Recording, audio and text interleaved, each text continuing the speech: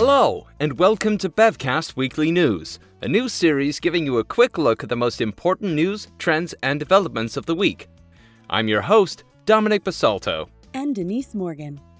Bevcast Weekly News is brought to you by China Wine Competition, which is an international wine competition that Beverage Trade Network hosts in Shanghai, where wines are judged by quality, value, and package. Submission is now open for the 2019 China Wine Competition. Please visit ChinaWineCompetition.com for more information on how winning a China Wine Competition medal can help you grow your wine brand.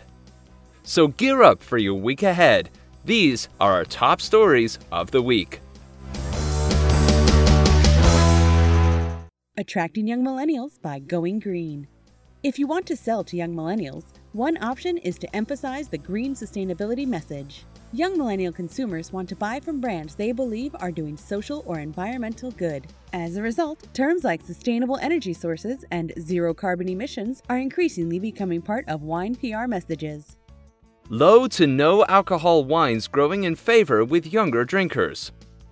According to a new report from drinks market analyst IWSR, low to no alcohol wines are seeing a surge in demand across the US, UK, and Europe. Since low and no alcohol wines lack the same flavor as traditional wines made with alcohol, the new trend features sangria-type drinks and fizzy sparkling wines. The making of a popular rosé wine brand for millennials. Adweekly recently profiled the success of millennial wine brand JNSQ, which offers both rosé and Sauvignon Blanc wines in beautiful glass bottles that resemble luxury perfumes. JNSQ is a creation of The Wonderful Company, which is also the owner of brands like Palm Wonderful, Fiji Water, and Wonderful Pistachios. In search of young millennial wine industry professionals. Constant debate over the best ways to attract young millennial wine consumers now has a new twist.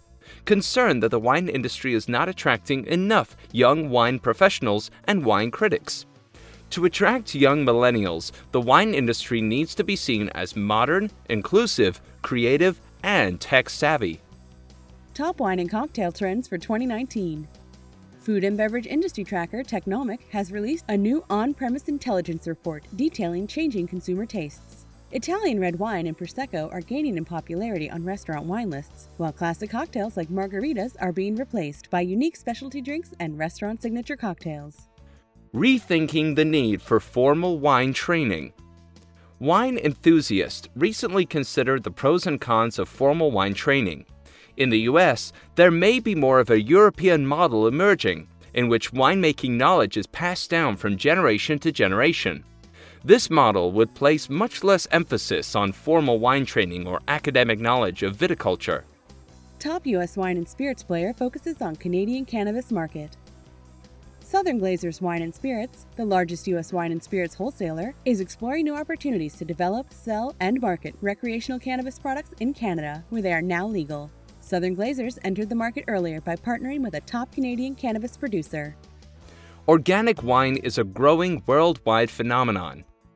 Organic wine producers from around the world attend the Millésime Bio-Organic Wine Fair, which takes place every January in the south of France. Organic wine only accounts for 3% of all wines sold worldwide, but it is a rapidly growing market now that high-quality organic wines can compete with traditional wines. How climate change will transform the world's top wine regions.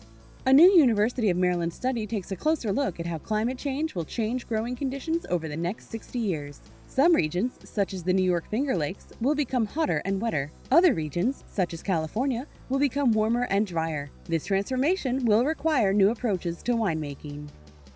French wine exports to China take a tumble in 2018.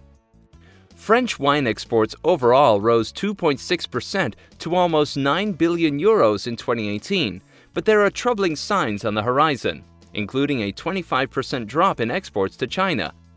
The latest numbers from the French wine and spirits exports body are troubling news for premium French producers eyeing the Chinese market.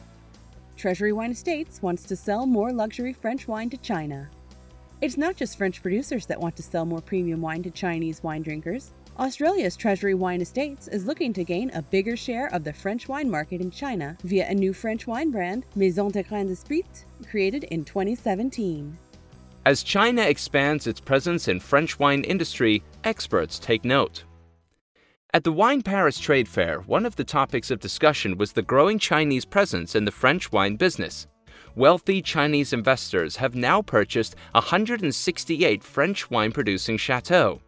As a result, some experts view China as a potential risk to the nation's heritage. New wines from China's Ningxia wine region coming to the UK. Premium Chinese wines are on the upswing globally. Case in point, top UK importer and wholesaler Liberty Wines has added 2 new Ningxia wines, including a rare Riesling, to its portfolio. The area around the Helan Mountains in Ningxia has emerged as a new center of premium Chinese wines. Scotch whiskey exports to the United States topped $1.3 billion in 2018. The U.S. market continues to be a key market for Scotch whiskey exporters. Export sales of Scotch to the U.S. increased by 12.8% on an annual basis last year, and the U.S. now accounts for approximately 1/5, 22% of total Scotch exports. Pernod looking to sell off wine brands from its portfolio. Pernod Ricard, fresh off its sale of Argentine wine brand Refinga, is now looking to sell off other wine brands that are not meeting core revenue and profitability targets. Pernod Ricard, which owns wine brands like Jacob's Creek, Camp Viejo, and Kenwood, is looking to eliminate brands that rely on discounting. New blockchain technology could disrupt the future of wine purchasing. An Israeli startup company is using blockchain technology to offer a wine futures market. Buyers can choose the specific attributes of wine they would like to purchase, such as color, country of origin, price, from a winery, and have that wine delivered to them as soon as it is ready. The Internet of Wine is coming to a vineyard near you. You've probably heard of the Internet of Things, IoT, but have you heard of the Internet of Wine? The term refers to agricultural IoT solutions that help grape growers and winemakers adjust to the variability of climate and soil in order to make better wine and overcome imperfect vineyard conditions. The Wine and Spirit Education Trust celebrates 50 years. Founded in 1969, the Wine and Spirit Education Trust, WSET, is now marking a half-century of educating wine experts around the world with a series of events that will take place in its 50th anniversary year. 75% of people taking WSET courses are now located outside of the UK.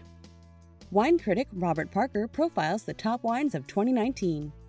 Calling the current period a golden age for wine, international wine critic Robert Parker recently outlined the wines he thinks will be the best investments of the year. Wines from Saint-Emilion in Bordeaux led the list, followed by Italian wines from Sicily and southern Italy, and Zinfandel blends from California. A new rosé wine designed to be served on the rocks.